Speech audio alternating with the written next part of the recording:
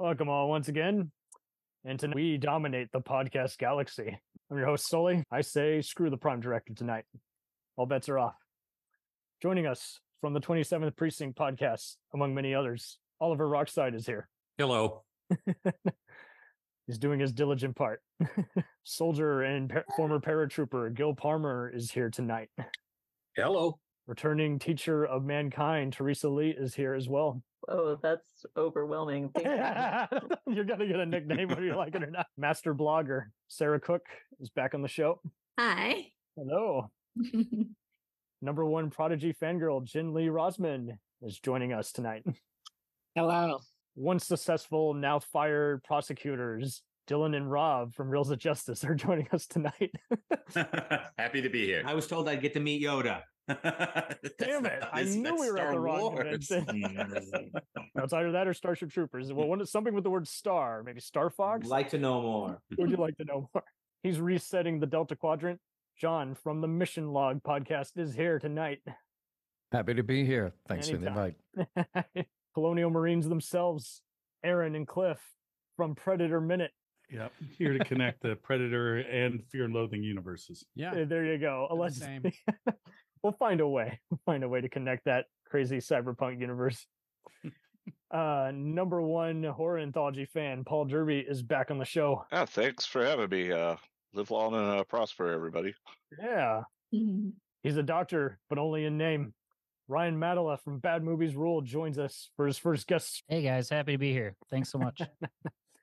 Awesome. Glad you could join. So once again, as we do with all rankings, we love to really just kind of put all the snobbery aside and really just figure out, fan, non-fan, casual viewer, why a franchise has really appealed to so many groups. And this is just perfect. We got so many different age and demographics groups, and it's going to be just really touching, just seeing why this franchise has just really left some kind of impression, hopefully positive, to so many here tonight. We're going to let Oliver start us off. How did you get into Roddenberry's very complex and philosophical universe? Just a brief story. I was only allowed to watch 2 television shows when I was young. That checks out. One was Sesame Street and the other one was Star Trek. There you go. The original series. The reason being is that I grew up in rural Canada, which was very homogenous, let's just put it that way. And my mother felt that Star Trek was very beneficial in teaching me how that if people look different, we're all the same.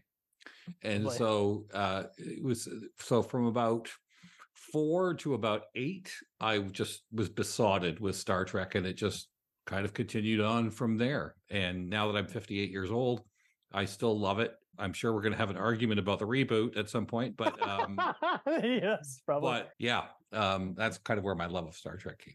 Man, lovely. All right, Jen, how did you embrace this very progressive and scientific universe? So I grew up with a mother who was not really a science fiction nerd, but she liked the original Star Trek. And she tried to get me into it a little bit when I was younger. It didn't really stick. And then when I was a teenager, I was very obsessed with Beyond Belief fact or fiction. There you go. Jonathan Breaks Factor brought you in. I realized that, he's on Next Generation. I kind of got into that. But then I never really got into the whole universe until last year when... between seasons 2 and 3 of Picard, a staff member at my group home asked me if I was watching Picard. I said no, and he's like, "Will you?" Because no one else wants to talk about it with me. Started watching that and realized I have no idea what's happening. I need to rewatch Next Generation. Nice. All out of sequence. Lovely. Every episode and movie of Star Trek in the last year because it became my new autistic special interest. There you go. All right. So, John, how did you join the staff of the mini Roddenberry podcast? Well, that is one story on its own. But the fandom goes deep. I mean, I can't remember a time in my life that I wasn't a Star Trek fan, dating back to, 3-4 years old, something like that. So it's always been in my life. I've always been a fan. And then, a long story short, through various production work, Rod and I became friends, and he said, "Hey, I want to do a project where we explore every episode of Star Trek ever made, because he had just finished a documentary about his father called Trek Nation. Mm-hmm. And he said, now that I've explored the man, I want a project to explore the work and why people always came up to him as a kid and said, your father's show changed my life. And Rod wanted to know why. So we crafted this show, Mission Log, to explore exactly that. And to date, I have seen all the Star Trek. I have seen every minute of every Star Trek yet produced. So, Lovely. yeah. There you go. There's a hell of a lot of it. Wonderful. So, Sarah, Trek is one of your many fandoms. How did it fit into your life, let alone your viewing patterns? Yeah. Trek is my original fandom.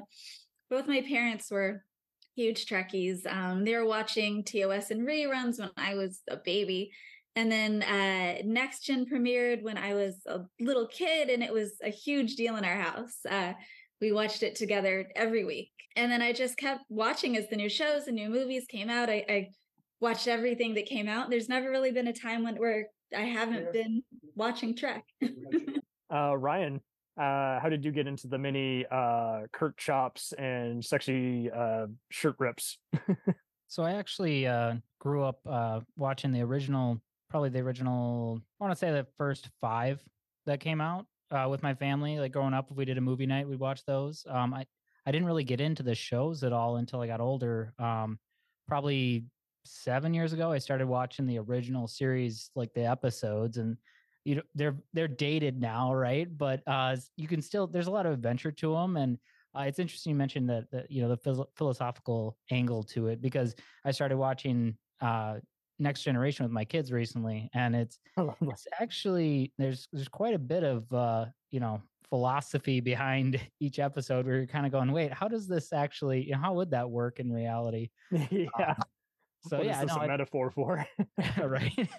I don't have quite as extensive filmography with it, but I definitely enjoy a casual enjoyer, like you said. Hopefully these rankings will give you more exposure. Yeah, more homework, right? Teresa, how did you beam aboard this saga? Well, my mother is a fan of the original series, but really what got me into Star Trek was the episode of Reading Rainbow when LeVar Burton explained. Oh, really? Nice. Yeah, and hearing him talk about how great it was to make a science fiction TV show and demonstrating the teleport effect or the beam effect. And look at you go.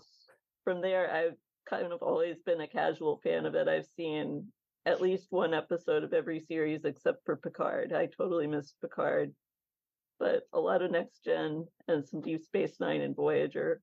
Nice. So yeah, and a few years ago, I got to be in a one-act play that was about Star Trek.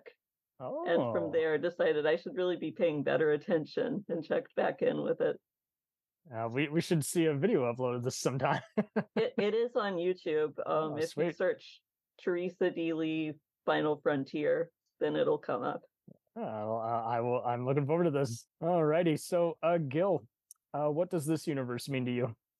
Well, I kind of got into it, probably about 72, 73 or so. I don't know exactly when they started doing the syndication.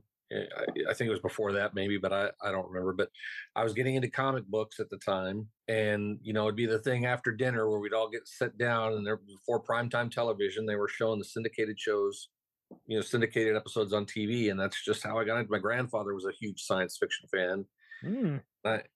Between the comic books and taking the interest that he had into it, nice. I just kind of fell into it and just I identified with it. So. Paul, you've always been into all kinds of stuff, from the Twilight Zone to Outer Limits to Escape from New York. Where does this Roddenberry chapter fit into your life? Pretty much have loved Star Trek original series for as long as I can remember. I like a lot of the other Trek. It did take me quite a while to watch some of the later series, and I'm still not all caught up with it. But all right, guys, no spoilers. Apparently, my first experience with Star Trek was my mother smuggled me into the theater to see the motion picture when I was in diapers. Apparently, checks out. I remember watching the original series in syndication a lot. Saturday afternoons, I believe it was on. Plus, I always had a fascination with space. I don't know if Star Trek started that or if it was watching Cosmos, because I was watching them both around the same time. So maybe a bit of everything. Then I just pretty much really got into science fiction, like Buck Rogers and Nice. Star Wars and all sorts of things. But I was always more into Star Trek than Star Wars, but I liked them both. Yeah, original series, the original series movies, I actually used to watch those several times a year after I got the collection on VHS. I still have that collection around somewhere, but I couldn't tell you the last time I've actually played a VHS. Probably worth 300,000 on eBay now. If only. Only. Maybe it is. I don't know. Kind of against Next Generation originally, but then started watching it after they killed Tasha off. Started really liking it, and then moved on from there. Next Generation's probably my second favorite out of all of it, but I really like the original series the best. I look forward to this ranking. All right, Dylan, why are you a hardcore fan? And Rob, why are you a casual viewer? I think hardcore might be a bit of an oversell, but it's one of those you things. reference it so much. It's definitely, it's a hardcore fan. Okay, show him your tattoo. No, I can't. Not on the video. You'll have to bleep it. No, it just started. My father was a huge Trekkie. He grew tiny. up with. That's true. He's a small man, tiny guy. But he loves Star Trek. And basically, if you wanted to stay up late at my house when we were growing up, you had to watch Star Trek: The Next Generation with my father. I think the first movie I ever saw in theaters was The Undiscovered Country too. So it's been in my blood from a very young age, going all the way up through the various series. So it's stuck with me. My uncle is a huge fan of it as well. So just the whole family just absolutely loves Trek, and it's stuck. That's dynamite. All right, Maynard, why have you found some of the movies to be somewhat entertaining? I've barely seen any of the movies, and the ones I have, I didn't find to be entertaining. That's not true. Yes, it is. You like the motion picture. I did like the motion picture. I do like I'm not as big on Rathacon. It's okay. And we look forward to your hot takes. Those aren't hot takes. They're very cool. The first series I saw was the animated series, which I still think is the best series. I saw that in college. And then after that, I started watching the original series, which was pretty good, except for all the ideas it stole from the animated series. Right. Like the Stephen A. Smith of Star Trek. Oh! I only like Nemesis and the animated series. Torpedoes have been fired at me. I didn't like Nemesis, no. Nemesis is great, but we'll get into that later. We'll get into it. I did like Insurrection. I did like Insurrection. All right. You've seen tons of the movies. I didn't like them, though. All right. Nerd pitch on you. Cliff, how did you make time for track? And we'll let Aaron go after the... Yeah, it really was so much an amalgamation of everything I've heard here. You know, my dad used to take us to the Blockbuster Video, get the VHS tapes. We started from episode 1 of the original series and moved down. And I was also a big fan. You know, we had a huge collection of 50s, 60s, 70s pulp novels, of course. Voyage of the Space Beagle, because especially the original series is so pulp sci-fi, and it's so neat to watch that go to Next Generation and go from that 50s style of adventure to like thoughtful philosophy. So I've of a story it. arc, but my age forces me into TOS fandom, but I pretty much enjoy them all, although I will admit, besides Picard, I have not kept up, much to the chagrin of my friend Aaron here. Well, there you go. All right, Aaron. Why are you a sci-fi action fantasy completist? I don't know. I think one of my earliest memories is when I was 3. We just moved into this new house, and my mom had this big TV, and she sat me down and said, "Okay, I'm going to let you watch 1 hour of TV," and she put it on Star Trek, and then from there on, it was like every day on Channel 44, 5 o'clock. I would sit down and watch Star Trek, and it took me I think 3 or 4 times through the entire series. And this went on for years, by the way, 3 or 4 times through before I realized that there was like an order to it. And then I would try to figure out which episode was actually the first. So I'd have to go through it. Maybe by the 8th time I figured out it was that I can't remember the name of it, but it had Spock and like that Pike or whatever. The cage. Yeah. There you go. Gil The knows. production quality was different because it was the pilot. They turned it into the only 2-part episode eventually. Yep. Yeah, Menagerie, part 1 and 2. Yep.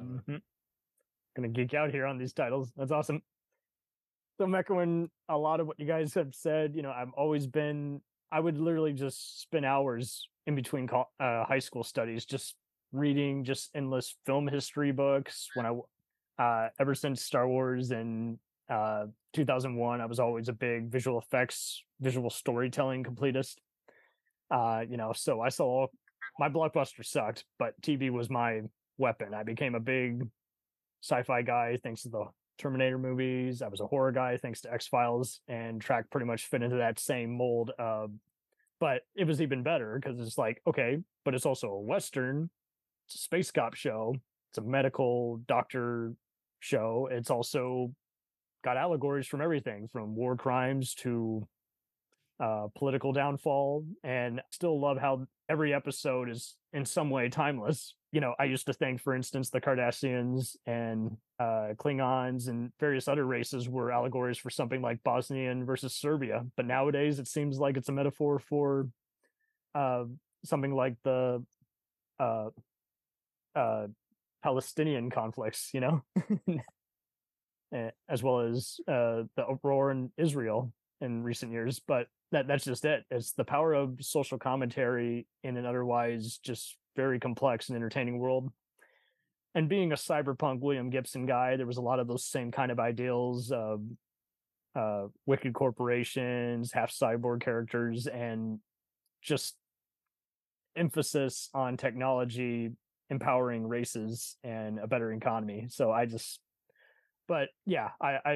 saw all the movies in chronological order growing up. Around that same time, I saw Who, the first episode where the Borg are introduced. So I was a Next Gen fan for life. And then I saw pretty much, there was always ways to see reruns of all the other ones, DS9 and Voyager growing up. I'll get into some of the other ones and leave it for the ranking, but it was interesting how one way or another, you were always seeing these just talented directors or actors in some other giant project and being like, that guy, he was the outer space terrorist in episode such and such, or he was the awesome, Starfleet captain in that episode. So if there was any way to tell that you were a super geek, you knew someone would do that. And I applaud anyone who can do all these just little references here and there, and I just light up every time, like whether it's a movie that references the arena fight, someone else just doing a casual reference. Every once in a while someone will shout out at a convention, there are 4 lights, and I know instantly, oh, I see what you did there. Aaron can never hear the words the needs of the many without him going, what was why? It's just going the character full time, but at a funeral doesn't matter. Well, that's appropriate at a funeral. Well, if you've ever seen like the new cartoon Star Trek, the Lower Decks thing, they really delve deep into the fan service. They usually cater very much for the fans with references to all the other stuff that came before. They really do. I think that's why it's a more polite fan base compared to other ones where you're like, okay, guys, you gotta chill. We'll return after these messages. Hey, it's Brent Pope, the host of Breakfast with Brent Pope. You've seen me on some of your favorite TV shows saying things like, give it up, Jimmy, you gotta sink this putt to win. On Breakfast with Brent Pope, I sit down with guests from the entertainment world and we do it all over breakfast. Or should I say Brentfast? Every week on Brentfast, you get inside Hollywood info and tips, great breakfast recs and foodie debates. Most of all, you get the most delightful 30 minutes of your week. So dig in, it's Brentfast time. Listen at Brentfast.com, Apple Podcasts, or wherever fine podcasts are found. Do you ever find yourself thinking about who would win in a fight between Goku and Superman? Hi, I'm James Gavsey, and on the Who Would Win show, me and my co-host Ray ignore anything important happening in the outside world and debate fictional battles between characters from comics, movies, and video games. We got a new show every week, and almost always am I the winner. Yeah, not true, Ray. In the past, we've discussed such matches as Captain America versus Darth Vader, Solid Snake versus the Iron Giant, classic matchups like RoboCop versus Terminator, and even the Muppets versus Sesame Street. That one was crazy. So if you're a fan of geek culture and love a spirited debate, check out the Who Would Win Show wherever you get your podcasts, or check us out at whowouldwinshow.com. I'm going to let Paul start off with his ranking first, and we'll just kind of circle around. You just give a typical 5-star ranking, just like on a like you would on any 5-star scale from best to worst. Oh, well, I know a lot of people wouldn't agree with it, but I'd have to give original series 5 stars. It was ahead of its time for the time frame it was. It's entertaining. Especially always loved the interactions between Spock and McCoy and Kirk, especially the McCoy and Spock. I was glad they kept that in the movies as well. Generation, I definitely would give that one 5 stars or near 5 stars. It was definitely a bit more realistic. One of the problems with the original series is all the big people always went into unknown situations. Yep. That would never happen. They controlled that a lot more in Next Generation, and most of the expanded Trek after that was all based was more based off of the Next Generation format going forward. Yep. So it really established the expanded universe of Trek. Fortunately, I've only seen a couple of episodes of the animated series, and it's been so long since I don't really remember them. One of the things on my They're list. very good. To get back to. Yes. They're basically you could call them extended episodes of seasons 3 and 4 that never were, much like continuous web series. So. But Next Generation also introduced some great villains to the Trek universe. The Borg. Those were a favorite of mine, especially because I've always had a thing for cybernetic life forms. Yeah. My love of Doctor Who was always into that because they had Doctor Who had the Cybermen. Yeah. And Star Trek had the Borg. Is their answer. The Deep Space Nine, I think, was probably my next favorite after Next Generation. I was really slow to get into that one. I didn't really like it a whole lot. Just watched it. In the beginning, I didn't really like it a whole lot. I watched it. It was basically one of those things I didn't make an effort to watch, but if I was around and nothing else was on, I'd watch it. Started watching it a bit more in college though, because my roommate was always watching it by the time I got back to the dorm room. So that'll do it. Started watching it more then. I think that was about the time point where Worf was on the show. Yep. Made it better. That helped too, because I really like that character. Liked what they did with him later in the Next Generation, and also after that point, because his character I thought was pretty weak in the beginning of Next Generation. Yep. Voyager, that was another one I kind of hated on for years and often made fun of, but once I gave it a chance to watch here I think it was about 10 years ago when I actually sat down and watched the entire series, there was a lot of good stuff that was going on in that.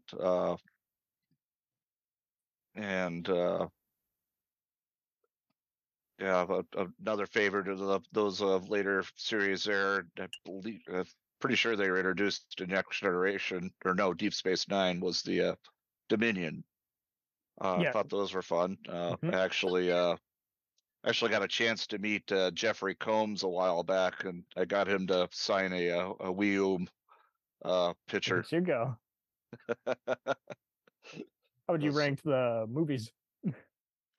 The movies, the original series movies, I definitely love those. I never bought into the even odd rule that a lot of people go with. I like them all. I got weird rankings for them because there's like it depends on what I'm in the mood for. Like Star Trek 4, I consider that the funny one of the series. Undiscovered Country, I really like that one, but I'd have to say that one was best the first time you see it. After losing the mystery of what was actually going on there, it's it's still rewatchable, but it wasn't as big on it. Well, compared to the other ones, but Fair enough. Motion Picture, Rathacon, Search for Spock. I've seen. I couldn't tell you how many times I've seen those. And actually, a while back here, ended up going to a mini Trek marathon where they were showing Star Trek 2, 3, and 4 in the theater back to back. And Nice.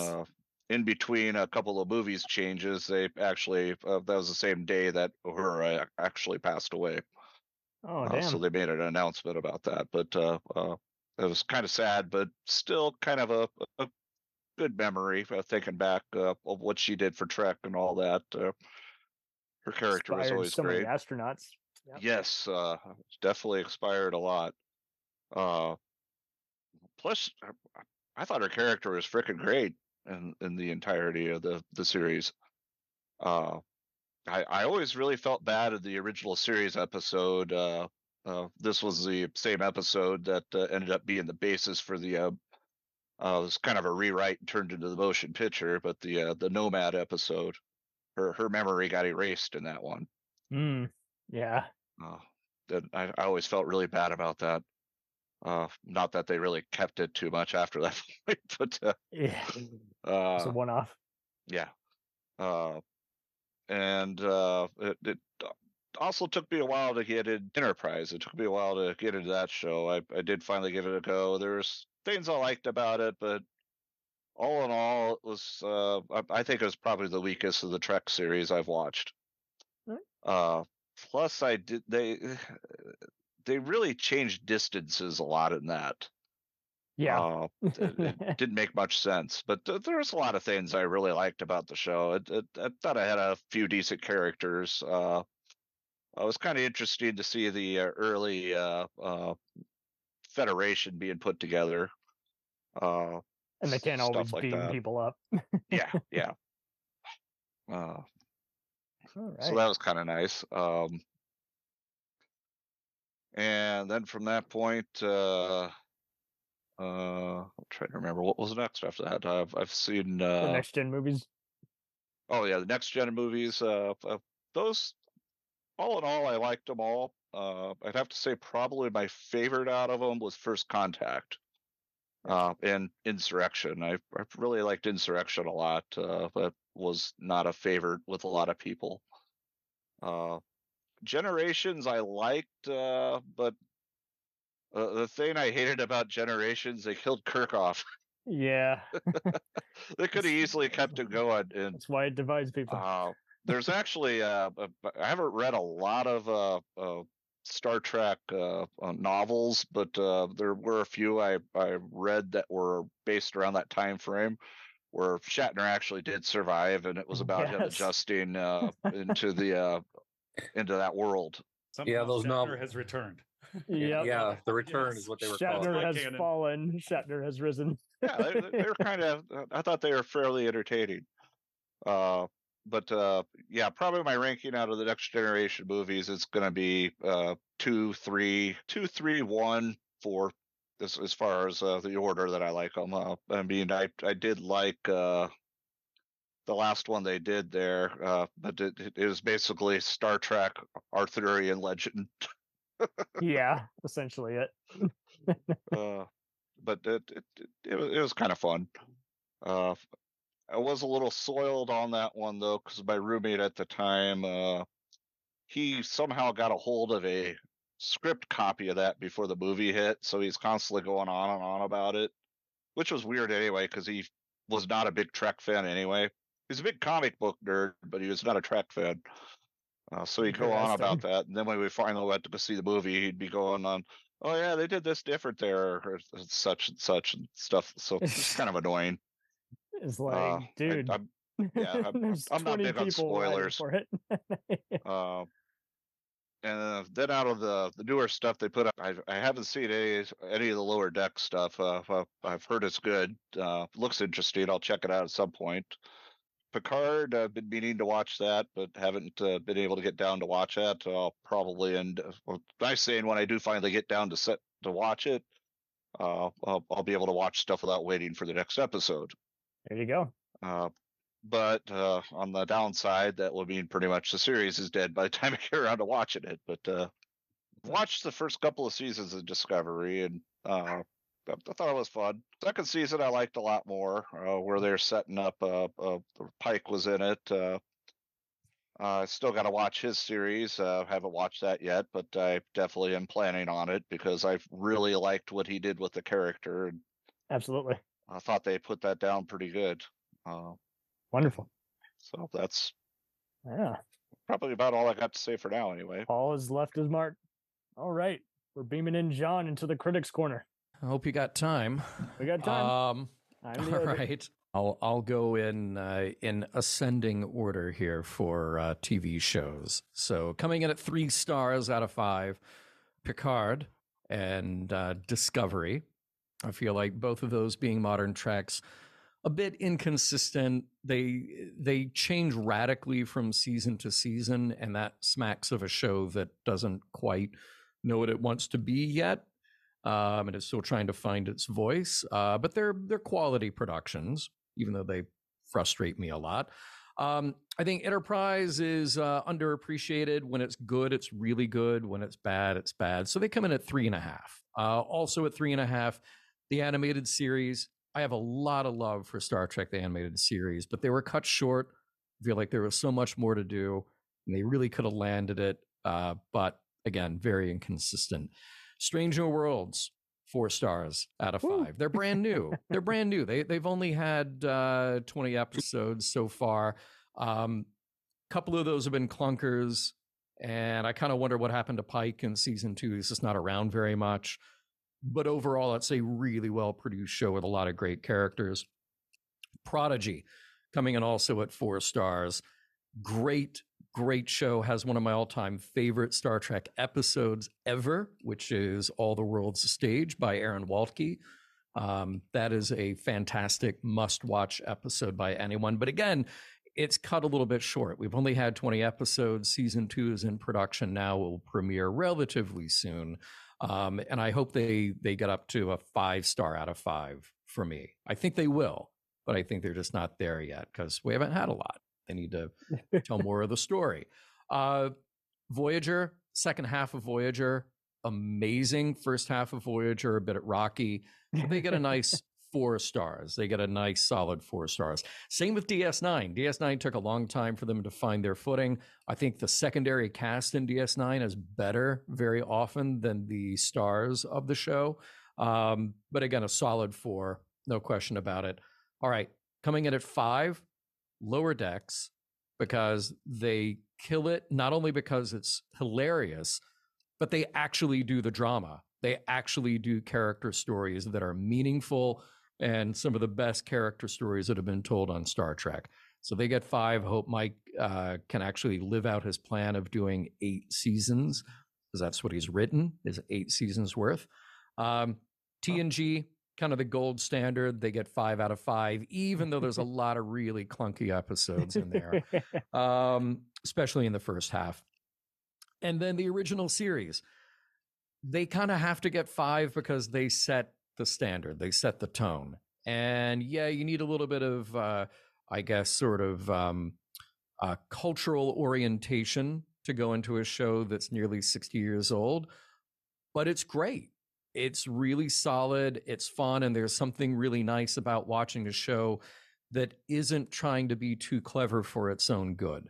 And that's the problem that I have with a lot of modern shows. See also the bottom of my list, Picard and Star Trek Discovery. There's something really refreshing about a show that is just very earnest and sincere and thoughtful with the stories that it's trying to tell. Even when they get them wrong, it's okay. Move on to the next week, new story. Yep. Go to the ones you love as opposed to cling on to the bad. Exactly. And you know what? I like, yeah, there are all kinds of... Oh, it was an unintentional pun. Cling on. Yep. There are all kinds of shots you can take at the original series, but it's sort of like if you love baseball, but you're like, oh, but I hate Mickey Mantle or Babe Ruth. Like, what are you talking about? Those are the people who Like they set the standard, Oh, I love rock and roll, but I hate the Beatles. Like, get out of here. Just stop. No. Stop trying to be Doesn't too work. cool. Okay. That's the reason that you're here. All right, let's talk about movies though. Okay. Movies I'm going to do in descending order. There you go. Change this up a little bit here. All right, 5 stars, Star Trek the Motion Picture. It is much maligned. It is underappreciated. It is misunderstood. That new 4K director's cut is nothing short of a miracle. It is remarkable to be able to remake that movie the way they did. And it is the most true to the tone, the philosophy, the heart of Star Trek. Has some of my favorite moments in all of Star Trek. So again, if you need a little orientation to get into it, fine, but you really need to stick it out and watch that movie. Also at 5 stars, Star Trek The Undiscovered Country, Star Trek 6. Beautiful wrap up, just a tight, well-told story, beautiful send-off to that cast. Also at number 5, The Wrath of Khan. I think it is maybe the least Star Trek of the movies, but it is an incredible movie that is told very well with a lot of just efficiency, high drama. It's wonderful to watch. It's just fun. And I've seen it more than any other Star Trek movie, hands down. I am. 4 stars, The Voyage Home. It's fun. It can't help be but fun. Also fun at 4 stars, First Contact. It's a haunted house movie in space. And we get fun character moments with our lead characters. So why not? Also at 4 stars, here's an odd one, Star Trek Beyond. I think they landed it with their third outing of the J.J. Abrams cast because they just did an episode. They just we're going to get right into the story. They're in space. They're doing cool stuff. We're just going to do an episode of Star Trek. And I thought they did it really nicely. 3.5 stars, Search for Spock. I think it's dependent on Star Trek 2 and Star Trek 4, but it is an overlooked, underappreciated movie. Also at 3.5 stars, Generations. A lot of problems with that movie, but one of the problems is not Malcolm McDowell, and one of the problems is not the director of photography. I think that movie looks beautiful. Oh, yeah. It was shot really nicely, right? Yep. 3.5 stars, Insurrection. Again, not a great movie, but they did an episode. They just did a really great episode of Next Gen. So Insurrection, quite good. All right, we're going to lower it down a little bit here. 3 stars, 3 stars, Final Frontier.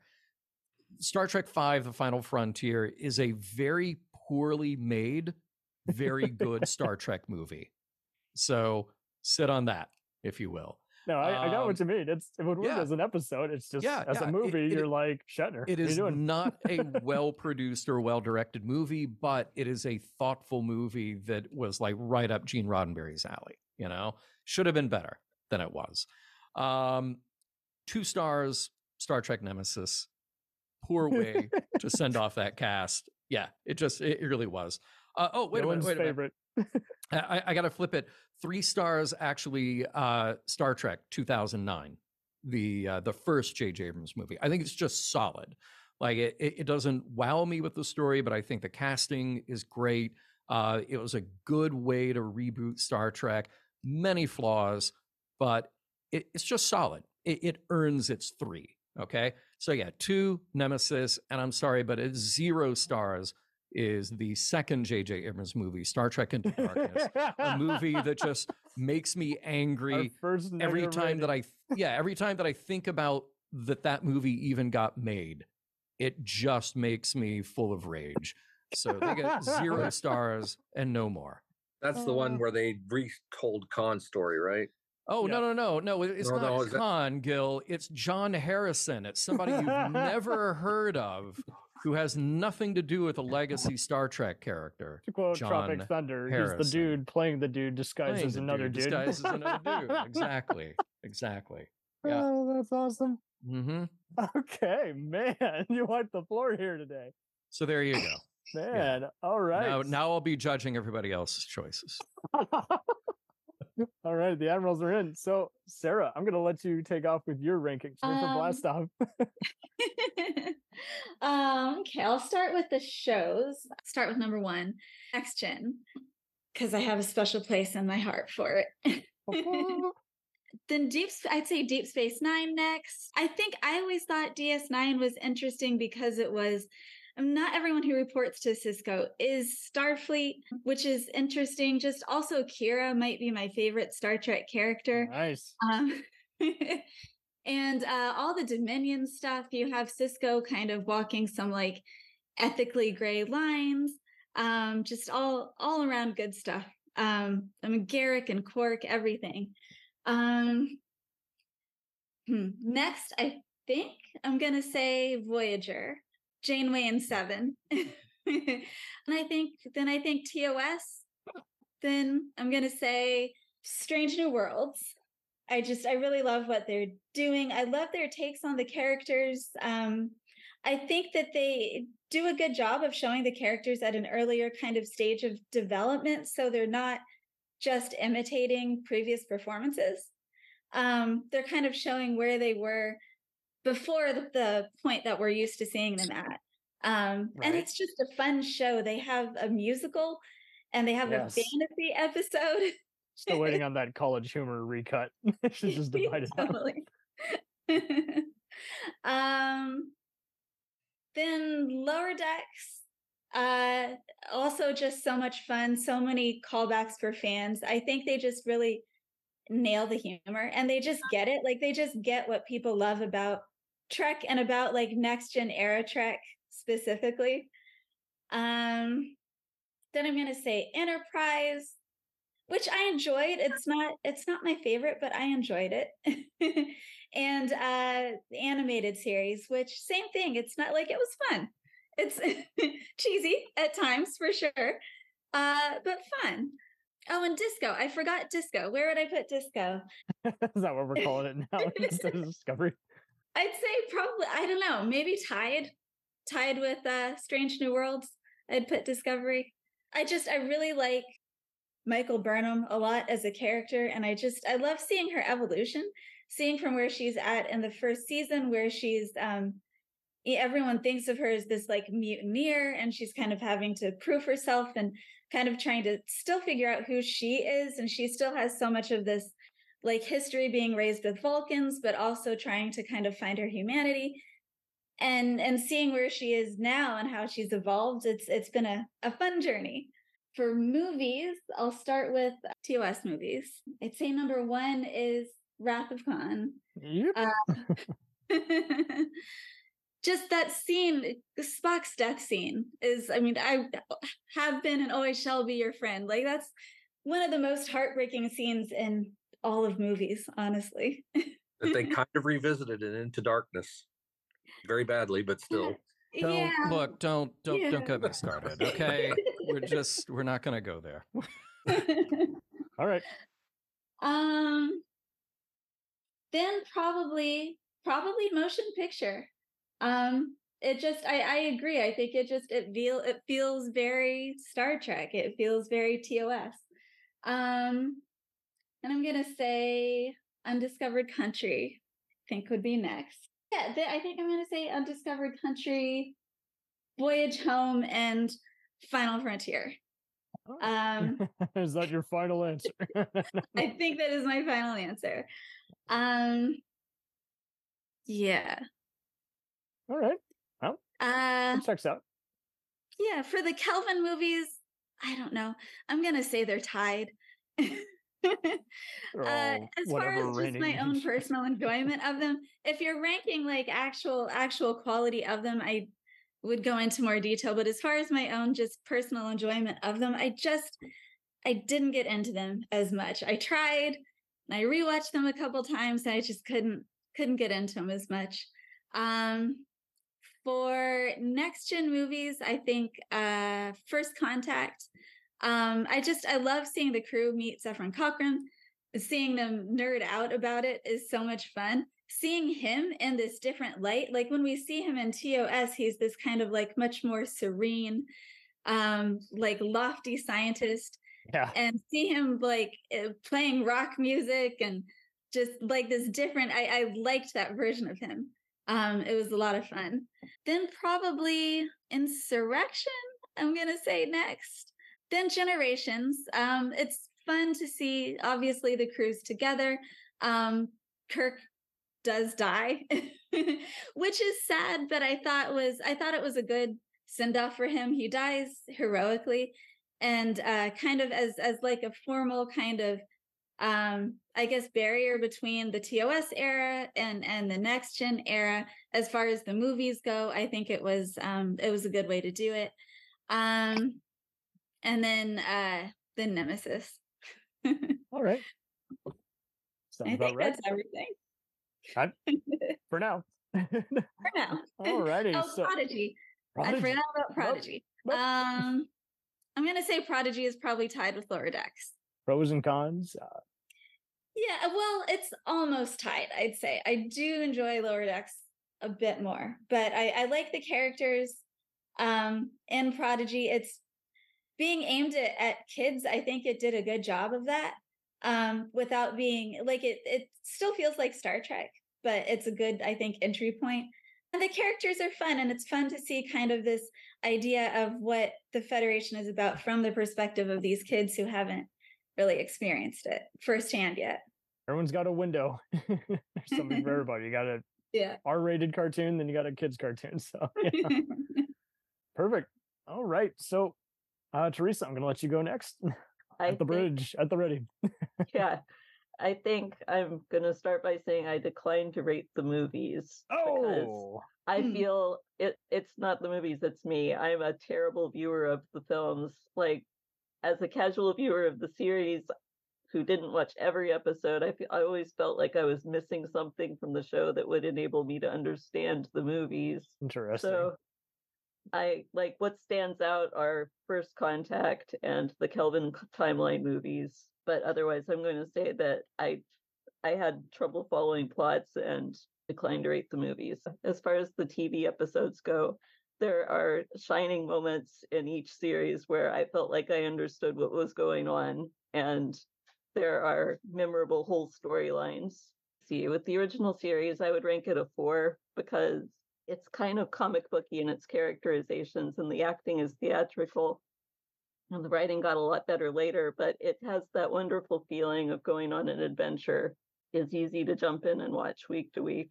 The animated series, I would rate a 3. It didn't stay in my memory really well, but I think like relatively for a cartoon, the writing was much more deeper than a lot of animated TV shows.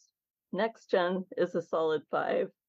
The writing had really gotten better, and the cast has the most cohesion. They feel like a family more than the other casts, I think, for working together. And their story arcs, like Data and his brother Lore, and Data's quest for humanity and emotional expression. I just generally like Next Generation the best. It's the one I grew up on. Deep Space Nine, I will say, is a 3 because I haven't seen enough of it. I always watch the first season, and I find it compelling for the cast being in more conflict with each other. It seemed really dark compared to the other Star Trek series. And I also like their debate on science versus religion. And in a nutshell, that's it. I'm a terrible Star Trek viewer. I'm so sorry. I think you landed the shuttle, but it had a few rough around the edges landing there. No wrong answers. I love that. Yeah, no. I give your rating 5 stars. 5 stars for her ratings. 5 stars for that one episode. I rank her ratings number 3 in my ratings. Okay, you behave. All right, Oliver, I'm going to let you go. You've long overdue. Captain to the brig. I think in series breadth, there's a very kind of common trope in Star Trek series is what I call the first 2 seasons disease. Yes. Which, with the exception of the original series, every series, the first 2 seasons seem to be awful. But in its series breadth, I would say that the best Star Trek series is Deep Space Nine. Within the Star Trek world, it was forced to do something different, which I found very refreshing. It also gave us the greatest character that Star Trek ever produced, in my opinion, outside of the regular cast, which is Garrick. 100% on Garrick, Oliver. You are a smart man. We agree. Q started off malevolent and then became a comedy figure, so that's kind of why I'm not including him in this. But Garrick, I think, was a fantastic addition. A small plug for my own podcast, which is called 78 Episodes, 30 Good Ones, which was reviewing all of the original series episodes. It's cult classic. You can't go wrong. I think for the 60s, it was it was defining, and it bucked the trend. We all know the greatest episodes that the TOS did. I'm always a big fan of ones that are underrated. First season, A Taste of Armageddon. Second season has been mentioned before as Metamorphosis. Third season gets a bad rap. It's awful, don't get me wrong, but it's not as bad as you remember. And an excellent episode in the third season, apart from the obvious, which is the Enterprise incident, is one called Spectre of the Gun. I think that their lack of budget made that a better episode. I love Next Generation, of course. Next Generation gave me the best episode that Star Trek has ever done, in my particular estimation, which is one called Darmok. Just a fantastic episode. Yeah, he has the Darmok and Jalad. Yes. Really? Yeah, it's a band T-shirt. This is Darmok and Jalad at Tanagra. Yeah, speaking in metaphor, I thought that was just fantastic. The other series, Voyager. I think the problem with Voyager always is that the cast was the worst. I think Robert Beltran wasn't interested in Star Trek right from the get-go. Garrett Wang was terrible. I think they did Jennifer Leanne a disservice by treating her character that way. So Voyager had its hits and misses. Enterprise. Oh God, Enterprise. Enterprise was very. I would have thought that Enterprise was made in the 60s because it was very male gaze, very, very like Jolene Blaylock was. What was she there for? Just for people to stare at and for them to objectify. Unfortunately, Rick Berman was very pervy back then. Yeah, the producer. I think I enjoyed Strange New Worlds. I won't mention the other two, because I hated them. Damn. As for movies, I would make the argument that Wrath of Khan is not only the greatest Star Trek movie, it is one of the greatest science fiction movies ever. I would put that in the top 10, along with Close Encounters and Empire Strikes Back and 2001. The greatest thing about Wrath of Khan is between Montalban and Shatner, there is a buffet of scenery chewing, and I am completely here for it. Again, Undiscovered Country has got the same thing, is that Christopher Plummer and William Shatner, who came out of the same theater about an hour down the road from me, it is a golden corral of scenery chewing. It is unbelievable, and that's what makes it good. The other thing I should point out is that they were both done by Nick Meyer. And Nick Meyer, for being an outsider, Nick Meyer he got it. Like he got Star Trek for being an outsider. Something that I don't think J.J. Abrams or Alex Kurtzman can say. Nick Meyer got it. He was a filmmaker first, Trekkie second. And if you watch Time After Time, which was kind of the movie that put Nick Meyer on the map, and it's about H.G. Wells, it was very, very good. As bad goes, Nemesis is a dumpster fire. I mean, B4, come on, people. I am not a fan of the motion picture. I understand that it's kind of grown in stature as it has aged. But I read the greatest review about it once, and I'll try and quote it as accurately as I can, in the fact that someone wrote, "It's about a lot of people in beige outfits who are in very bad moods." Man, I thought that was a great kind of critics were cynical back then. Yeah, but if you watch it, I mean, it has its problems, and it of course is a I'm going to say a takeoff on an original series episode called The Changeling. Why they chose that, I don't know. But I would absolutely go deep for the new watcher. Deep Space Nine, original series, and Next Generation. You can't go wrong. Just in the case of Deep Space Nine and Next Generation, don't hold the first two seasons against them because it gets better.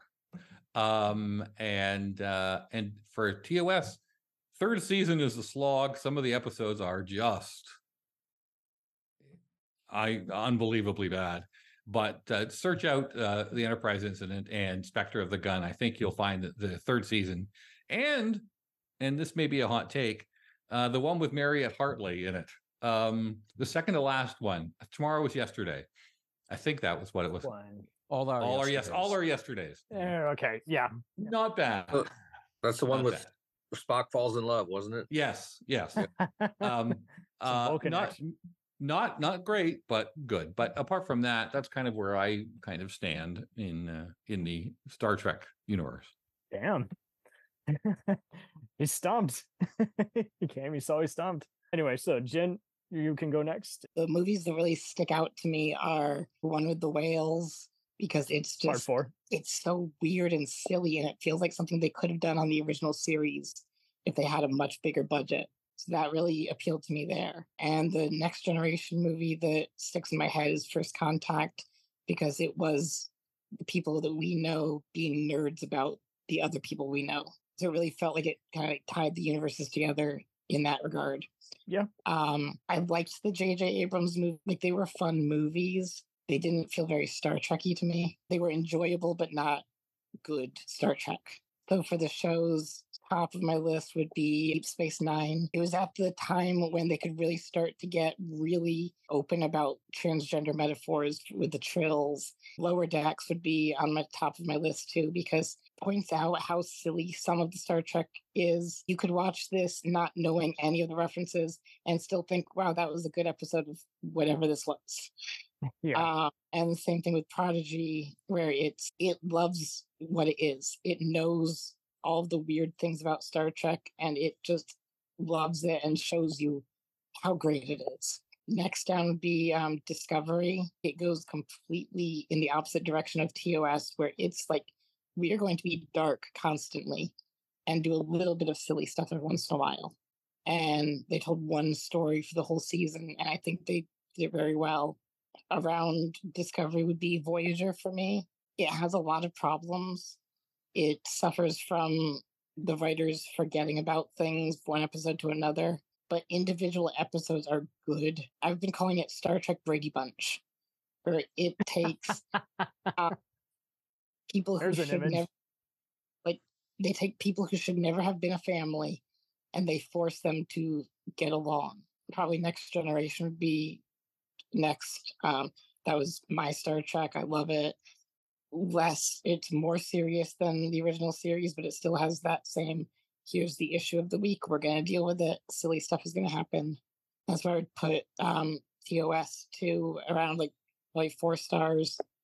It's just fun, and it takes serious issues but does them in a fun and colorful way. Like, this had absolutely zero budget and it would tell good stories. And that's, I think, really telling how good it is. The shows I don't like as much are, I love Strange New Worlds, but I don't feel like it is succeeding in what it's trying to do.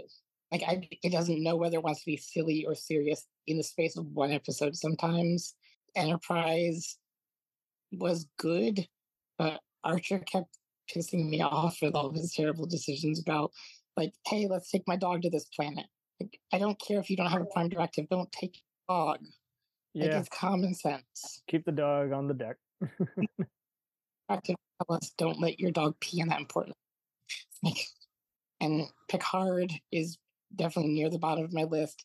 I enjoyed it, but there was no need to bring back characters just to kill them off from Next Generation. Like every time they brought someone back, it's like, great, are they going to kill them now? And the answer is usually yes, just to further the plot, not really to wrap up their stories that much. So, Gil, you are next to beam up to the bridge. I'll start with the first series and move up. Right. Star Trek, of course, it's the original. It's the first. It's got what cued everybody's interest. Who's so on I'd first? give that, yeah, I'd give that a 5. And it had some really top-notch episodes. Of course, yeah, it did have some bad episodes as well. But it's like Guardian. I'm not getting the titles right, but Guardians. What is it? Guardian of Forever storyline with Edith Keeler. That was a good story. Arena. There's the submarine type one where he's in a combat with Romulans. Yeah. So yeah, Balance of Terror. Balance of Terror. Yep. There you And go. I'd give that a 5. Moving on to Next Generation.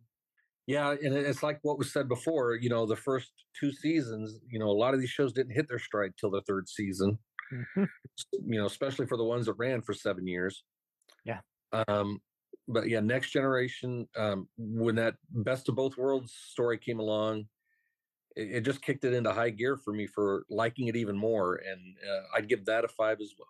Deep Space Nine, well, I'll give that a 5 because that's my favorite of all of them. Captain Sisko, and there was a storyline where, when it had the Dominion War going on, and he's trying to convince this Romulan commander to join them. And he actually, he lies to get the job done. And he said he'd do it again. And that's not something you would have ever seen before that. Yeah. With very groundbreaking. Yeah.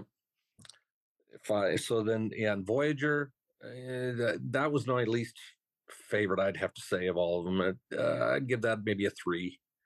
Yeah, because it looks, when they kicked them off into the Delta Quadrant, they kind of took them away from all the things that made Star Trek, really work. And they even had to try to bring back some of those elements in some way or another as they went along. Mm-hmm. Yep. Enterprise, I wanted to like it, and I did, especially that 4th season. Yeah, it was really starting to get good, but of course it didn't get the ratings in, so it didn't go beyond that. But it seemed to me like they were going to get their 4th season. That seemed like when they were hitting their stride. That's when we wait till Discovery shows up, right? And I don't think they knew what they wanted to do with that when they started. They gave it a 10-year before Kirk, timeline. They just kind of jumped all over the place with it. They didn't know what they wanted to do with it. And I don't want to give any spoilers to anyone here who hasn't seen it. Spoiler. Yeah. But for that, and then Strange New Worlds or Lower Decks came first, didn't it? Before Strange New Worlds. Yes. And I really enjoy it. The humor in that is really, really good, and it really does cater to the fans, which there's nothing wrong with that, and I really enjoy it. And Strange New Worlds, I think I like it.